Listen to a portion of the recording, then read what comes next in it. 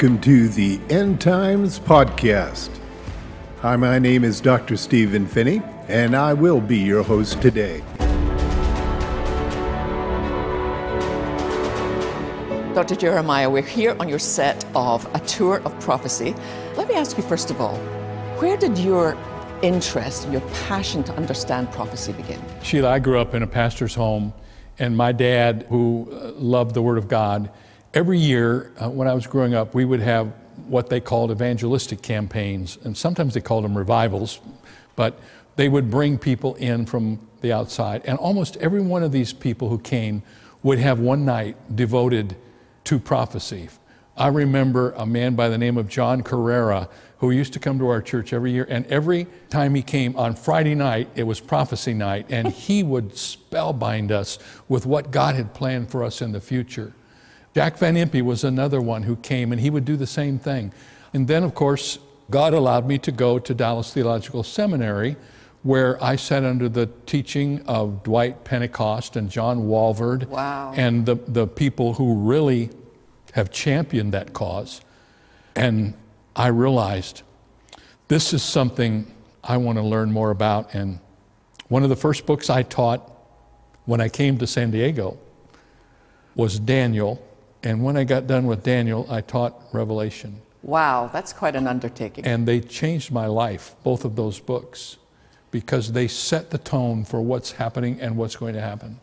Why do you think it's so important for people to understand prophecy? Because you have this passion, and you've studied, and you've written about it, and you've had so many sermons, but why do you think it's important for people to understand? Well, it's a very important question, because a lot of people say, oh, I don't want to study that. That's so irrelevant. I remember one time being on an airplane, and I had my study notes spread out on the pull-down table, and the plane hadn't left, and I was kind of getting a head start. And a pastor friend of mine, I won't tell you who it was, came in and he said, "What are you doing?" I said, I'm studying Revelation. I'm preaching on this. And he goes, You're preaching on Revelation? I said, yeah. He said, "Why would you do that? It's so irrelevant." And I wish I could go back and find my friend and say, "What do you think about that now?" You know, prophecies become more relevant as we go along. And one of the reasons I believe it's important for us to preach on it, first of all, it's about a fourth of the Bible. So if you decide you're not going to preach on prophecy, you're leaving out 1/4 of what God has said. Number two, everybody has a fixation in their heart and spirit about the future. Yeah. What is going to happen? They know what the past is. They're dealing with what the present is, but is there something better that I can look forward to that's coming? And the Word of God tells us there is. One of the things I love most about the way you teach is that you can take the most complicated subject and break it open in such a way that we all get it. But I wonder, with the study you've done, how has it impacted your own personal life and spiritual journey? Well, the Bible promises, believe it or not, in fact, the book of Revelation is the only book in the Bible where we are told twice, "Blessed are those who read this book." If you want to be blessed, you should read and study the book of Revelation, because the Bible promises that if you do, you will be blessed, and I surely have. I've learned so much about God's sovereignty and His wonderful promise to us that He's still in charge, even though everything else looks like it's going south on us. The wonderful truth about prophecy is that it guarantees the integrity of the rest of the Bible. For instance, in the Old Testament, there are over 300 prophecies about the first coming of Christ, which we just recently celebrated at Christmas time, His coming as a baby.